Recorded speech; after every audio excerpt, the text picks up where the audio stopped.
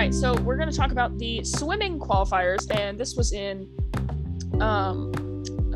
Omaha. This was where this was. And now, some of you may be confused if you don't watch swimming, or if you only watch swimming in the Olympics, like me. You can say, I'm going to do a race for this and this and this. So you can do multiple events. Same with track. And if you qualify, and you have to do all of them. If you only qualify for one, you only do that one in the Olympics. It's pretty simple. But there's no team selection like there is in gymnastics or anything like that. But in swimming, if you make it, you make it. Pretty simple. And then you're on the team. For diving, I think it goes by the same rules. Do not quote me on that, but I'm pretty sure. So in the men's 400 individual, some races, they qualify 1, 2, and 3. Some is just 1 and 2. They obviously go by time, and if it's close, they review it and give the qualification to whoever they see fit. And that happened a lot in this trials. There were a lot of close calls. So Chase Kaliz was the number 1 qualifier, and Jay Litherland was number 2. So basically, if you get confused on the length, like the 400 meters, the, other lengths, that it can get confusing. How I see it, 400 meters, you cross the pool 4 times. 100 is only once. That's kind of how I measure it, because in track and in swimming, it can get confusing. You're like, how much is 5,000 meters? I don't know. So that's kind of a measurement that I use, because math is not my strong suit. So, men's 400 meter freestyle, Kieran Smith and Jake Mitchell. Excuse me. Hold on. Backtrack. What was the first name? What was the first name? Yes. Kieran Smith. Oh, I thought you said Pyramid Smith. I was like, no. What? No. My name is a pyramid. I am all 4 angles. I don't know where I came from. I just love ancient aliens. In the women's 400 individual, Emma Weant and Hallie Flickinger, and actually I think it's Haley, not Hallie, Haley. She was in Rio, I believe, and she was good. Now, the notable names did not qualify, which is interesting. So, women's 100 meter butterfly, Tori Husky, that's a cool name, and Claire Curzon. And then we have the men's 100 breaststroke, Michael Andrew and Andrew Wilson. In the women's 400 meter freestyle, who else but Katie Ledecky? I love her. Paige Madden. So, in the 400 meter freestyle, Katie Ledecky did it in 4 minutes. 4 minutes. That's a minute. Damn. A pass. She's the fastest female swimmer of all time. The female Michael Phelps. Then men's 200 meter freestyle, Kieran Smith. Now, okay, see, in the men's 200 meter, they take 5 qualifiers. So it just depends on the race.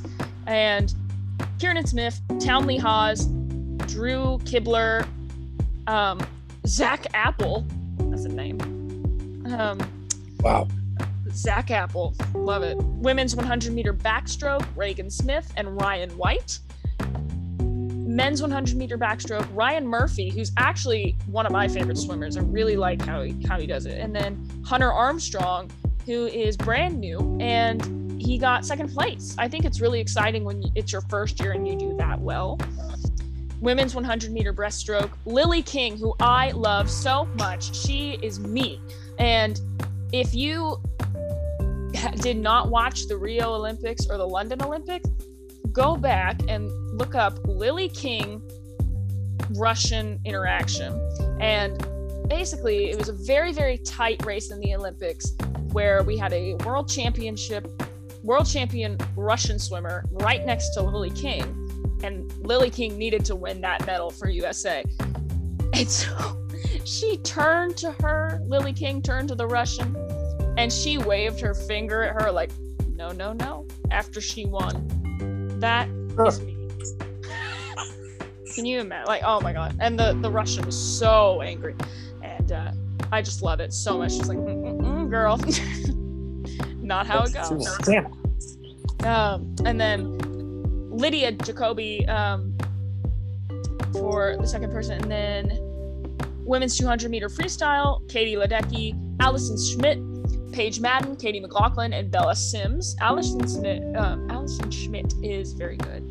And men's 200 meter butterfly, Zach Harding and Gunnar Bentz.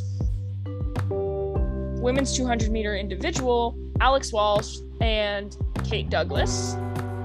Women's 1500 meter, damn, that's a lot of swimming. Oh my god, Katie Ledecky did it in 15 minutes and 40 seconds. Dang. And then Erica Sullivan, like maybe 10 seconds behind. Men's 800 meter, Bobby Fink, that's a cool name, and Michael Brengar. Men's 200 backstroke, Nick Fink and Andrew Wilson. Women's 200 meter butterfly, Hallie Flickinger and Reagan Smith. Men's 100 meter freestyle, Caleb Dressel. Now, Caleb Dressel is up and coming as well. He was very popular in the Rio Olympics, and he's someone to watch out for. I really recommend you to go watch highlight reels of that. Zach Apple, Blake Pironi, Brooks Curry, and Bo Becker. Women's 200 breaststroke, Annie Lazar and Lily King. Now here's a story. Here's an Olympic moment for you. So Annie Lazar's dad died. I think it was last year. And Lily King is her best friend. So she said, I'm going to get you on the Olympic team if it's the last thing I do. And she told her mother that as well. And she got first place, and Lily King held back for her to get second. So I thought that was really cool. That's cool. And she was like, I told you I was going to do this for you, and now we're going to go to Tokyo. It's pretty awesome. 200 meter backstroke men's, Ryan Murphy and Bryce Mefford. Men's 200 individual, Michael Andrew and Chase Collatz. And women's 100 meter freestyle, Abby Whitesell, she's very good. Erica Brown, Olivia Moliga, Natalie Hines, Katie DeLoof, and Allison Schmidt. Men's 100 meter butterfly, Caleb Dressel and Tom Shields. Women's 200 meter backstroke, Ryan White and Phoebe Bacon. Women's 800 meter freestyle, Katie Ledecky and Katie Grimes. So I just want to put in your head how many races Katie Ledecky is qualifying for. She's going to be a busy girl. Men's 50 meter, Caleb Dressel, Michael Andrew. Women's 50 meter, Simone Manuel and Abby Whitesell. So Simone Manuel was in another race, I think it was the 100 meter, and she did not qualify because she tied for third place because they really did reach the wall, her and the other chick, at the same time, but they gave it to the other one. So I was upset because you can kind of tell that Simone has an edge and that her hand touches the wall first, but all they use to look at that is instant replay, and honestly, they can't stay there forever looking at third place. If it was first place, we'd be there all night, but she qualified for her other event, so that's good. And then in the men's 1500 meter, Bobby Fink and Michael Bringer. So you're saying, well, where's Nathan Adrian? He didn't qualify. And it's been difficult because he had cancer.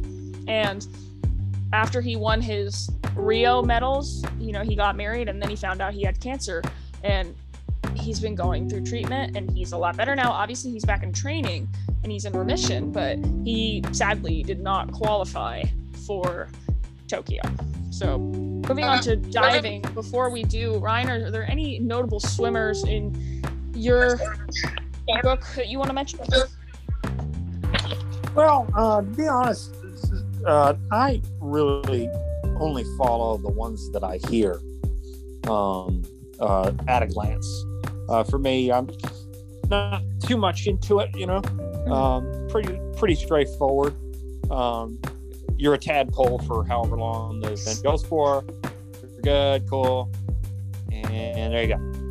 And when Phelps came along, I appreciate that when it comes to the me being able to stand the event more so than it's just being laps and laps and laps, is the physicality and the endurance and the dedication and work that it takes to do it.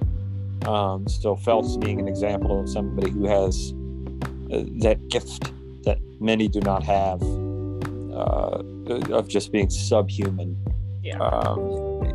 Just how it is. That's really all I can kind of speak on when it comes to that. When it comes to water sports, I am starting to get into rowing a little bit more than I did ever before, but it's not highlighted as much. Right. The Olympics don't really view. They're like, cool, you have a canoe, move on.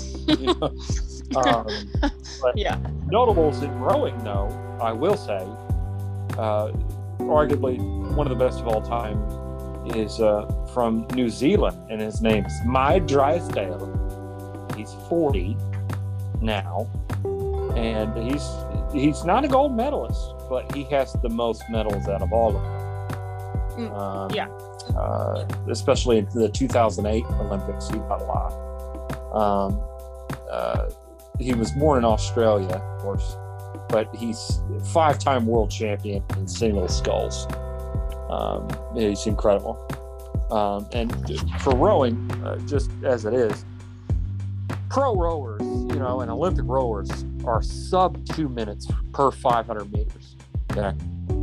So, to be fast, 2,000 meters you would get in less than 10 minutes. So this guy was doing, I think his recorded time was 5:36 in 2,000 meters. Like that's insane. To row that quickly. You think about it. You divide that in half, 2,000 meters, right? So like to do a 2-minute pace, which is statistically a pro rower pace, 2 minutes or under. That's per 500 meters, you would do 2 minutes. So in 10 minutes, you would do 2,000 meters, right? This guy's doing 5:36 for 2,000. That's psychotic. That's a crocodile. Why did I say crocodile? Yeah, crocodile in a canoe. That's just fast, That's just too fast. Well, also another sport like that I mean, it's not like that, but it's how you're describing it. In winter, biathlon is crazy. So if you don't know what a biathlon is, audience, basically I watched it for like 2 hours in 2018 because I was so invested in it. They are on skis, and it's basically cross-country skiing, but then you go to this like mini shooting range, and you have to shoot perfectly at least 3 out of 5 times. And if you don't, you stay there, and you let the other skiers pass you, and then you go around again and again and again. And it's snowing, and it's so hard, dude. Like, I was so invested in it, and for some reason France is really good at biathlon. Like, okay.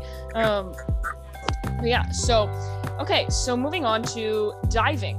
Now, this is actually a really fun sport to watch, and I have a lot of friends who are divers, and the amount of courage it takes to just, go on a platform that's, 500 feet above the water.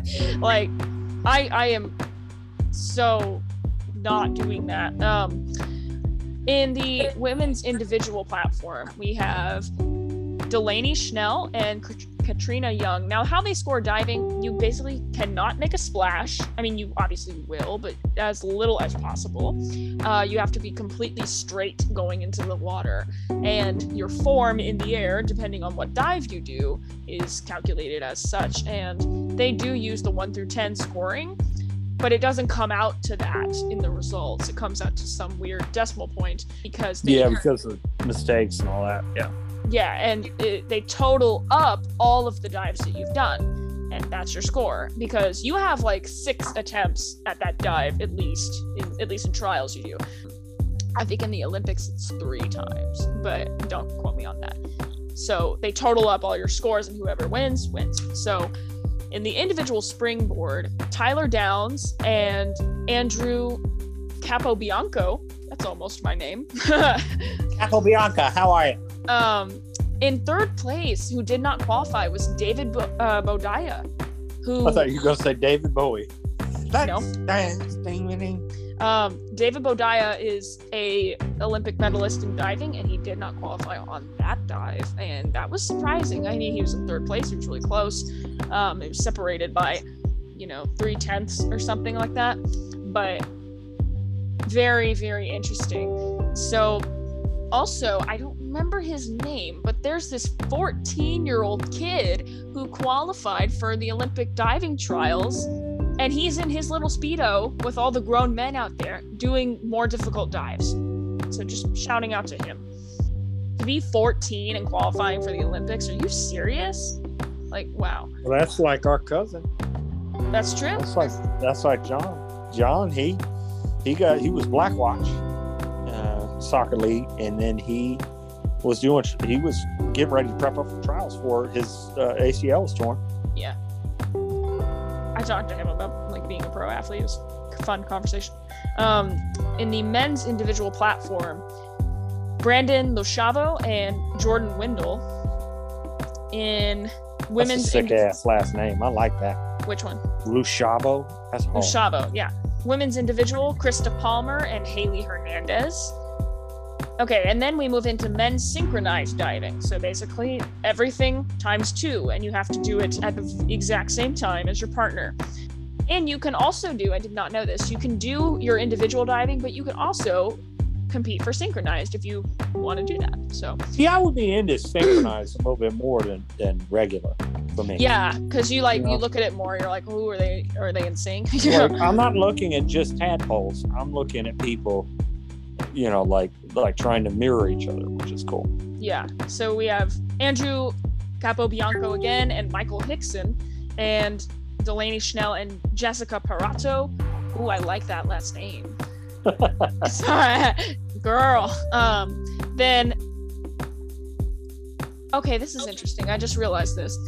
So you have synchronized platform and then synchronized springboard. So the platform is just literal the platform. It's not a diving board. It's just the highest, platform in the building. But then you have the springboard, which is the diving board that springs you up to do more difficult dives. So that's just an interesting little fact. Sometimes they don't even use a diving board. Oh, yeah. So, and then last one, Allison Gibson and Krista Palmer. So that was the diving trials right there. And there are other Olympic trials. They're just not broadcasted. And so I can't really talk about them that much because they're really not happening. Soccer is happening right now, and the USA just beat Mexico 4-0. So that was awesome. And I'm looking at the headlines right now, and it says, "Meet the U.S. men's water polo team." I don't want to. Anyway. Yeah, I'm good. Yeah. Why do you? By the way, what's that? Most recently, speaking about trials, can we talk about the man of the hour or the man of the hours of last couple days, Brody Malone? Yes, we can. So, all right. Have you listened to my gymnastics episode? Yes, I have. Good. Okay. So I don't have to repeat myself. Excuse me. Yeah. Oh wait, I'm your brother. I forgot. Yeah.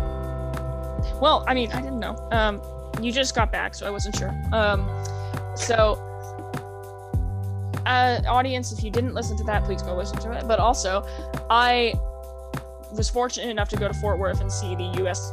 Gymnastics Championships and see Brody Malone live, see Simone Biles live. I cried. I literally cried when she came out. I was like, this is history. Oh my God. It's just wow. And so Brody Malone, he represents Stanford University, and he won the championships, he was winning a lot, and then he won at trials, so he is guaranteed a Tokyo spot. And I think he's like 5'6". He has a killer still rings routine. Yes. He's actually, I mean, he's an all-rounder, obviously, but when he gets on those rings, like, he does not move at all. And his floor is all right, and his vault is all right. His high bar is very good. His parallel bars are good, and his pommel horse is passable. As I discussed in the last episode, pommel horse is the hardest event. So that's my team. Yeah. They were saying it was his weakest one, and then I saw it, and they were like, "No, he wasn't weak today." He was good today.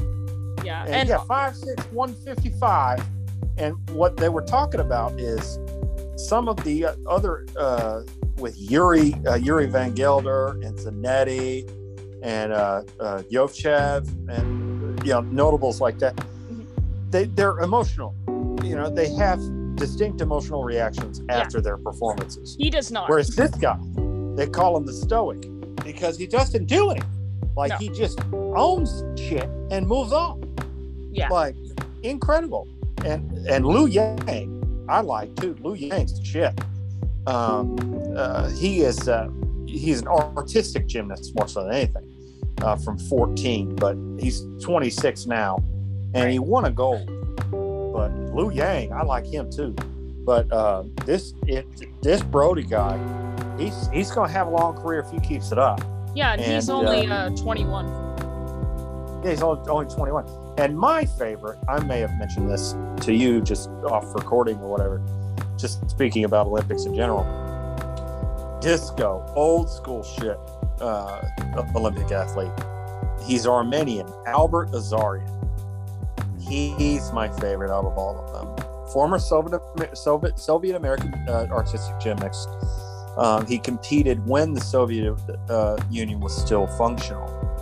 He's the 1956 and 1960 Olympic champion on still rings. And 5'9". And he was interesting because of the political strain that was associated with his nation at the time. And they scored him poorly on purpose because of his affiliation, not because of his performance. Still alive, too. 92. Damn. Yes, still alive. 3 golds, 56 Melbourne, 56 for the team, and then 1960 in Rome for the rings, and got silver in 60 with the team. 4 world championship golds in 54 and 58 combined, and then silver for 58 Moscow horizontal bar. And then European championships, 2 golds in Frankfurt in 55, rings and parallel bars, silver individual overall. He developed what's called the Azarian cross. So because of the still rings, talking about how you have to hold it for 2 seconds, this guy held it for 16 seconds. Yes, and incredible. In the cross, you will now see men using their palms, and they let their fingers extend, meaning they are not putting pressure into their fingers, and they get bonus points for that. So it's very. I have a whole honestly PowerPoint that I made for my own discretion of Olympic gymnasts that changed the game, and a little bit of college as well, but most of them are the people who created those moves. The Aminar, and the cross, the Chang, the Yurchenko, the Yurchenko full, let's see what else, Pack Salto, stuff like that. So it's very interesting to dive into, and I might do an episode on that. And you talk about strength, that's just brute physicality, calisthenic strength, non-weight training based stuff.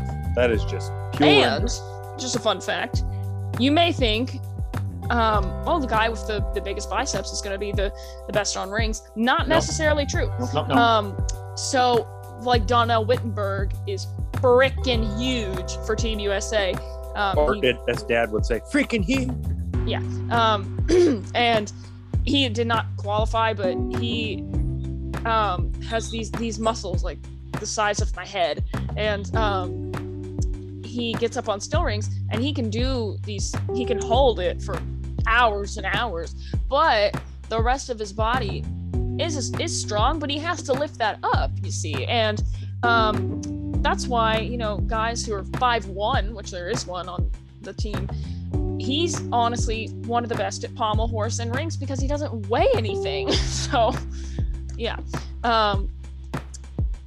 Moving on to the Olympic timeline. So if you haven't listened, I made an episode called about the Olympic timeline based on 1980 to 2000s. So all of these summer games in between there, I talked about the history and the most memorable moments. When the Winter Olympics comes around, I will do that again for winter. I'm not going to do it right now because it's summer. And we're going to start with summer of 1952.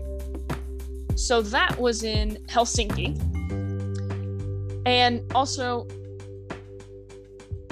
if you notice, the medal count, the overall medal count at the end of the games is significantly less in the 50s than it is now. So if we end the Tokyo Games, and let's see, the US will have sub 300 medals, right? Total. And let's say China has 275, right? Those are normal numbers to me. But I'm looking at this, and the medal count overall, the US edged out the USSR in the overall medal count 76 to 71. And that's in 1952. So you can tell how many sports have obviously come to fruition because we only had 76 things that we medaled in. Now we have much more sports and more things that we can medal in entirely. And so yeah, it's just an interesting little fact. And this was before the ban that I talked about in the 1980 games. So Russian athletes participated in the 1952 games for the first time in 40 years. Just wrap that in your head. Let's see. Soviet Maria Gorshevskaya set the limits on female competitors at earlier games, and she set a record for most medals won by a woman in one Olympics with 2 golds and 5 silvers. And that was back then. So, Czechoslovakian Emil Zotek set the Olympic record in the 5,000 meter race, 10,000 meter race, and the marathon. And, by the way, he had never run a marathon before. Love that. I've never done the event, but I'm going to win it and actually break a record and create a record, so no biggie. Yeah, it's fine. Fine. Also, there will be less memorable moments because we don't have as much documented, so it may go a little quicker than last time. But as we get into the 80s and the 2000s, I'll have more to talk about here. So in the summer of 1956, that was in Melbourne. And in Melbourne or Melbourne? Australia.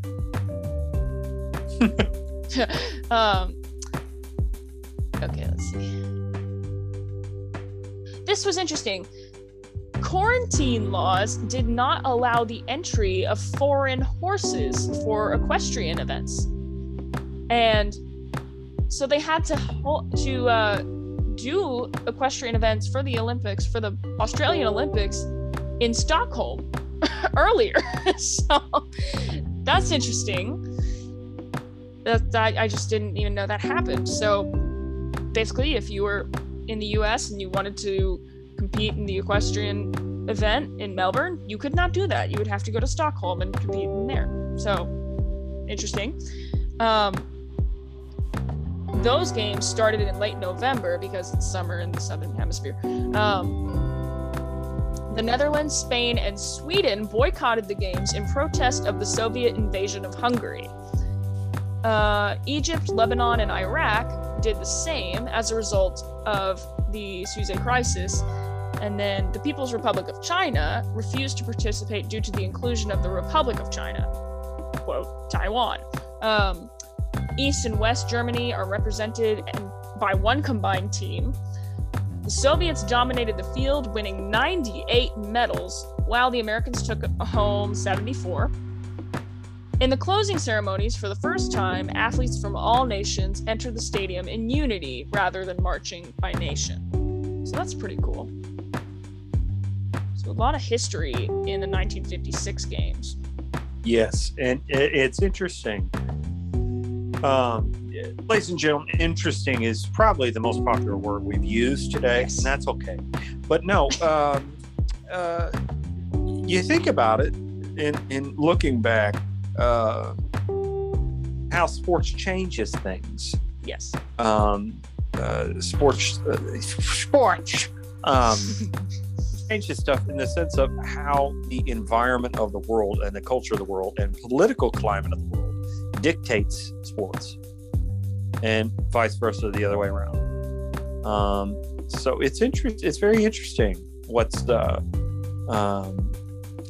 what has gone on from back then versus now.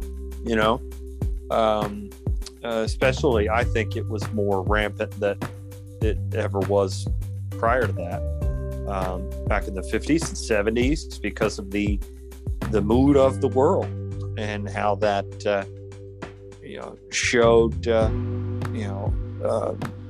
the policy changes and all of those things, and also the financial influence to it.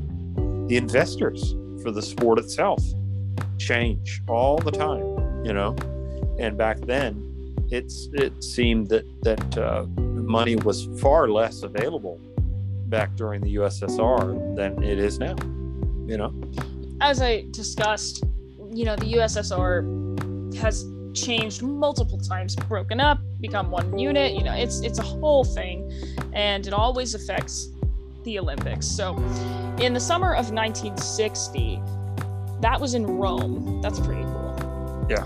The first summer games covered by television worldwide. That's amazing.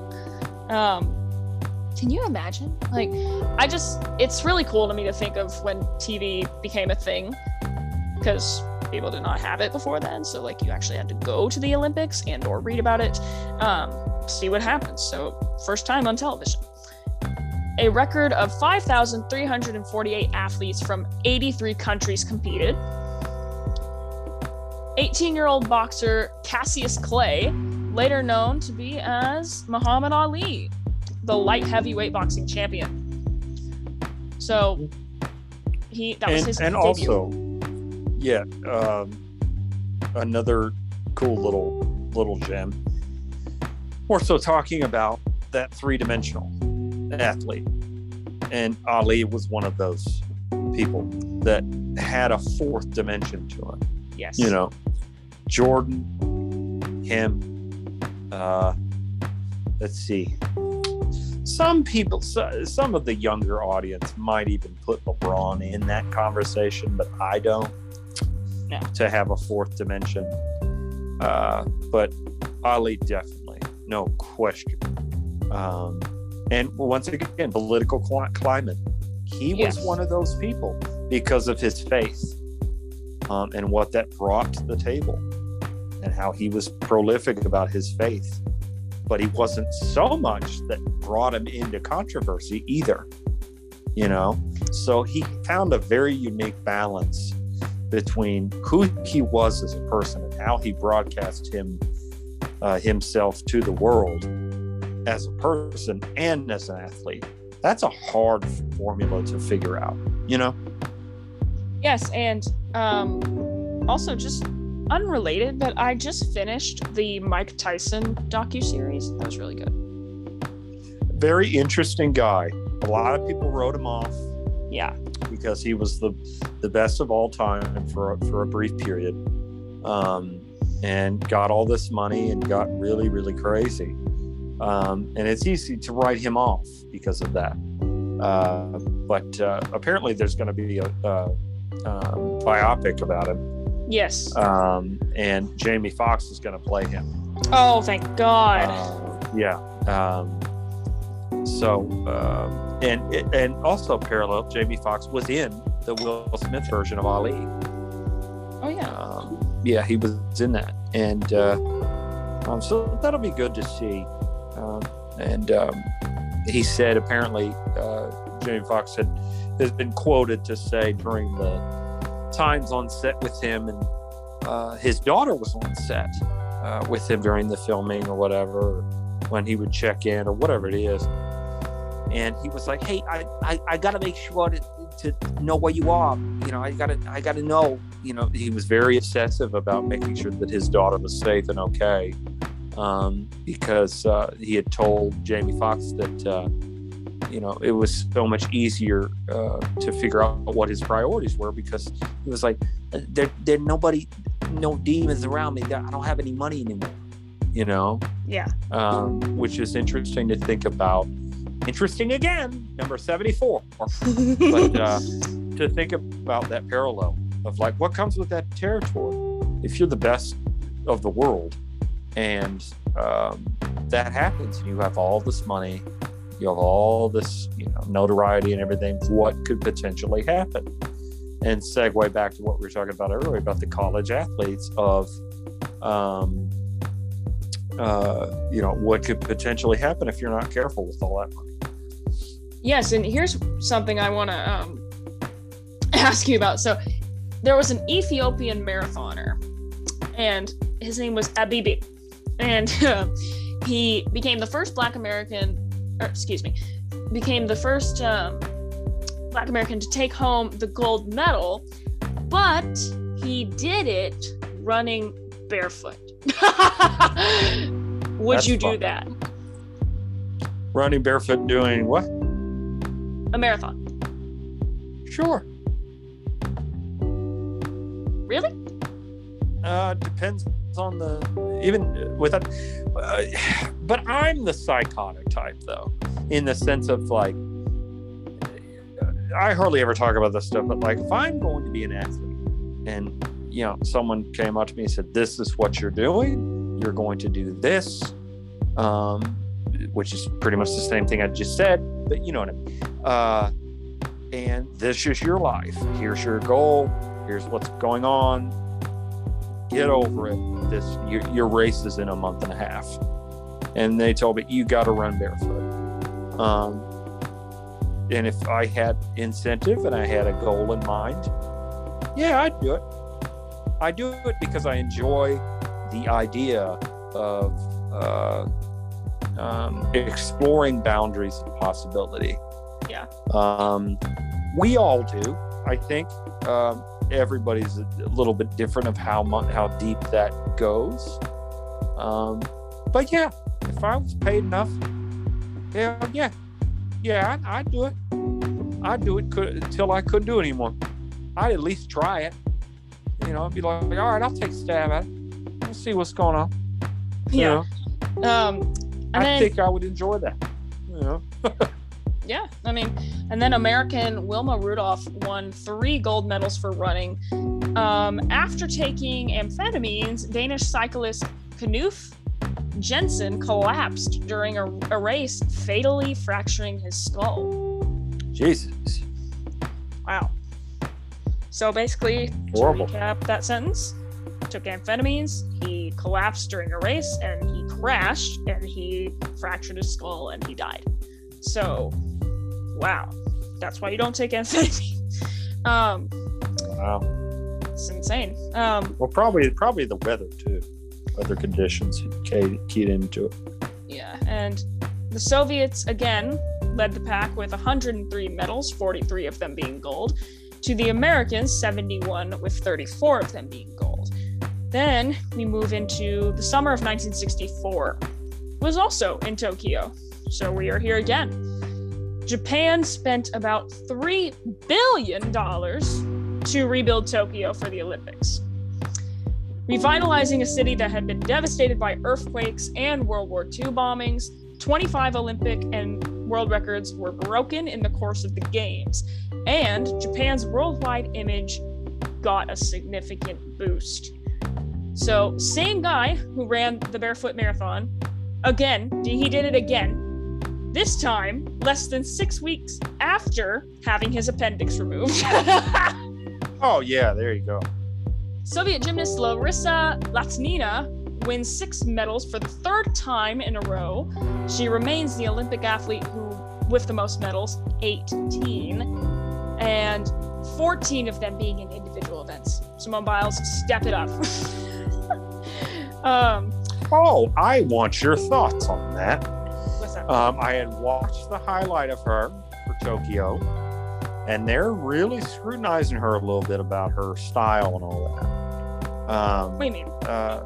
In the sense of like how well she's doing for Tokyo and all of that. And they break a lot of stuff down about how good she could, how much her legacy is going to last and all that shit. I myself noticed a difference in her style. To me, wasn't the best when I saw the trials. Wasn't the best. Here's the thing. It was great. Here's the thing. But it wasn't the best. I'm not talking shit. I'm just saying. No. I get it. I looked at her and I was going, she's done better than this. Well, she has. And that's why I said on record that Olympic trials night 2 was the worst night of her career. It was. And why that is, I can't necessarily say. I mean, when you're doing that well for so long, she hasn't lost a competition since 2013. Yeah, that's a lot of years. Here's the thing. Even on her bad night, she's still better than everyone else. Mm-hmm. And like I said last time when I was talking about her double Yurchenko, even if she was undervalued, she's still gonna win. Like, the result is not gonna change because she has a higher level of difficulty than everyone else. And I think she is gonna be fine. I think she's going to knock it out of the park in Tokyo. Trials was just a fluke. And if you're gonna have a fluke, have it before the Olympics and have it when you have a guaranteed spot. I mean, it was 2 main events that she didn't do well on. Didn't do well. She had mistakes. But she still finished with high scores. That's the thing.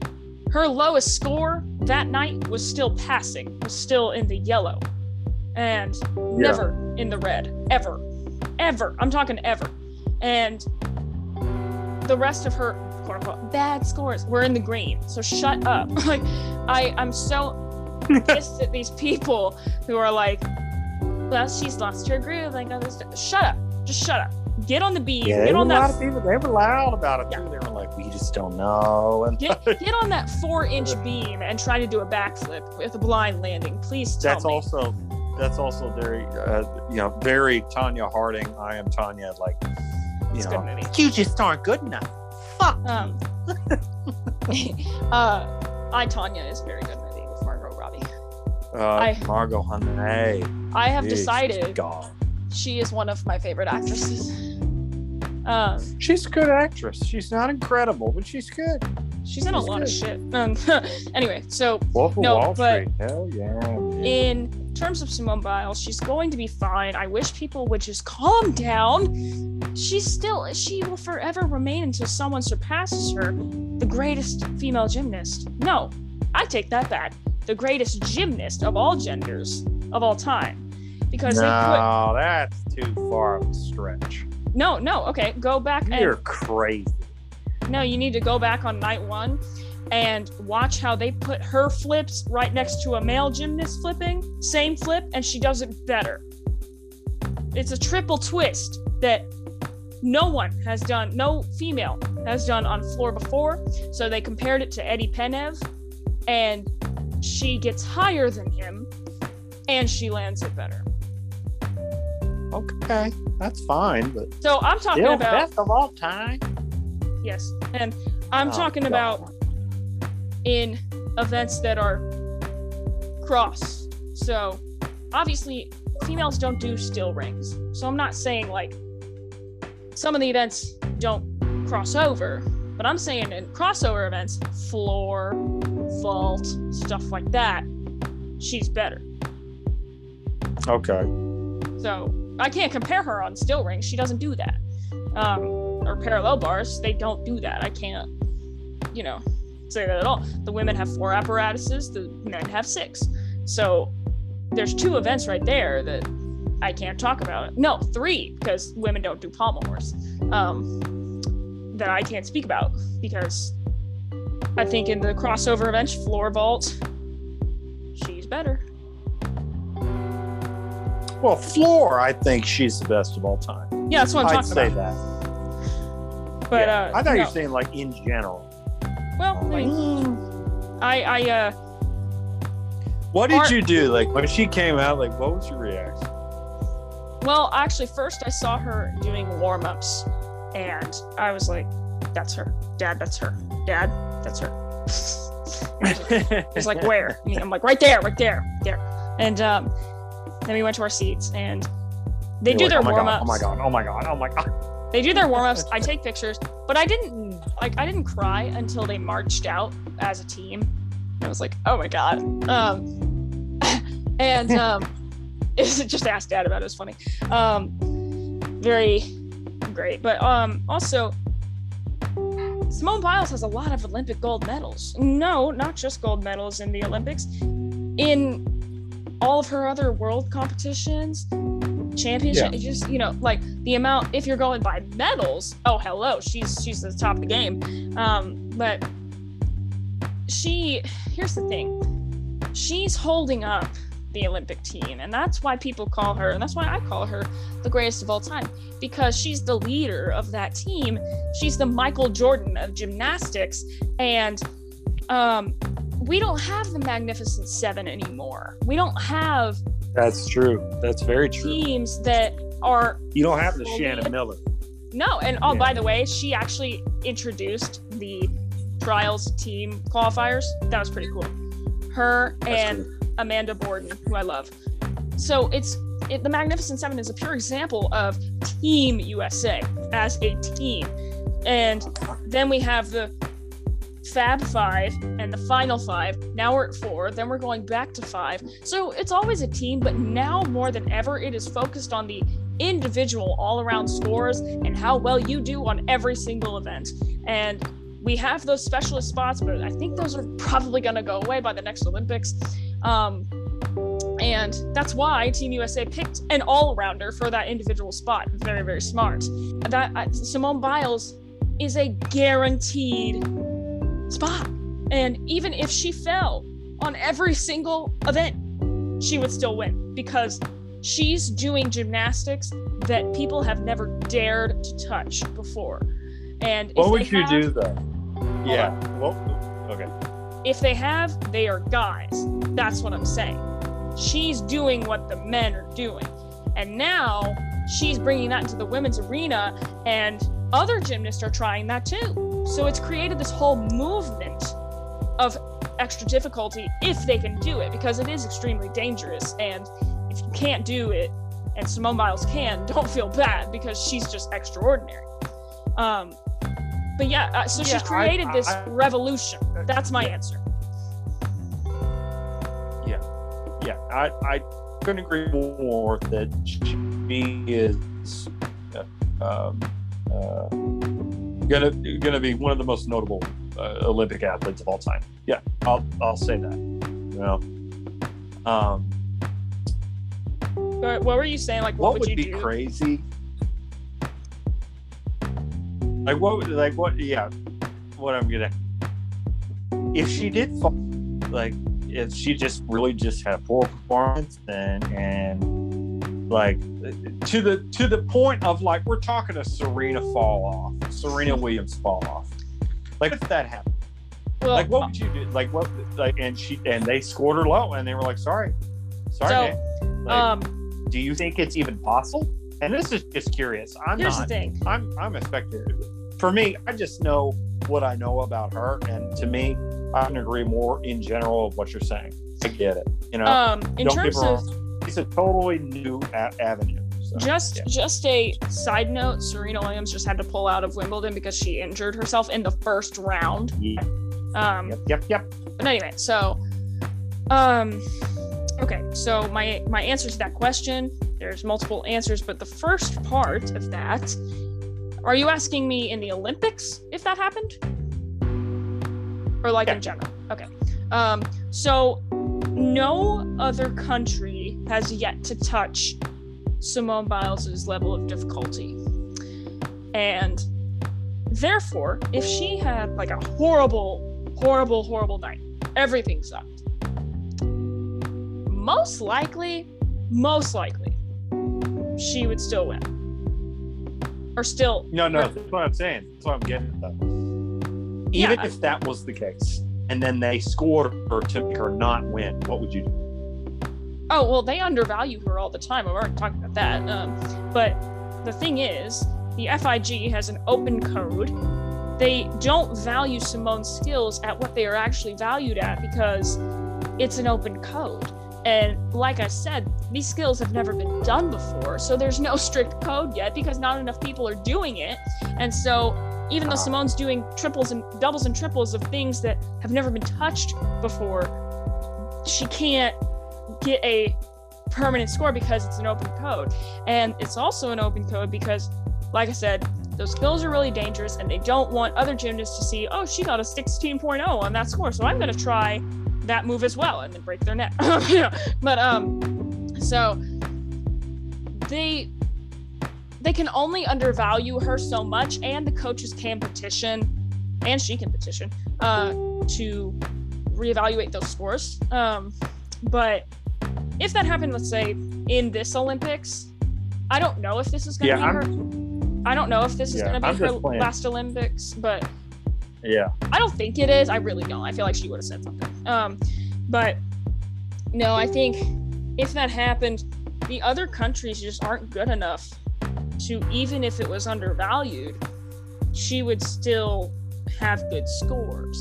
Unless, like, the two things that would give her, like, quote unquote, a loss is if, three things.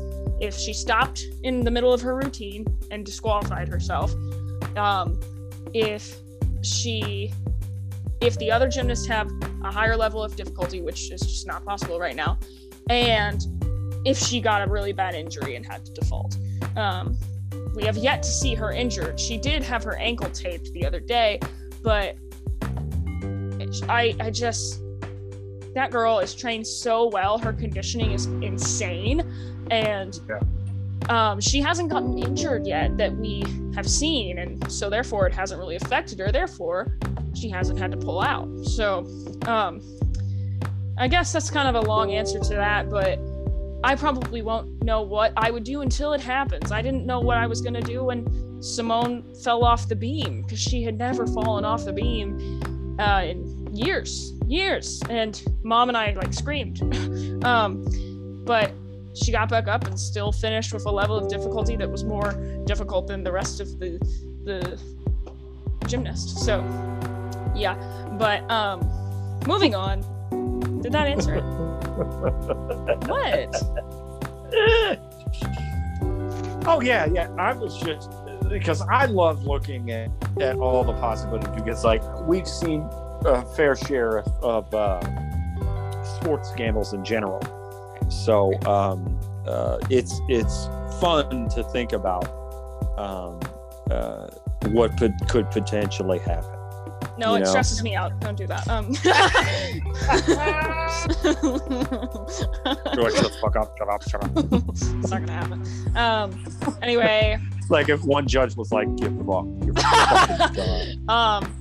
No. Fuck that. Well, also the thing I do really like about gymnastics, each event has different judges. Yeah. And that can be good or bad, but in figure skating, you just have one panel, and you hope to God that everyone thinks you were good. But yeah.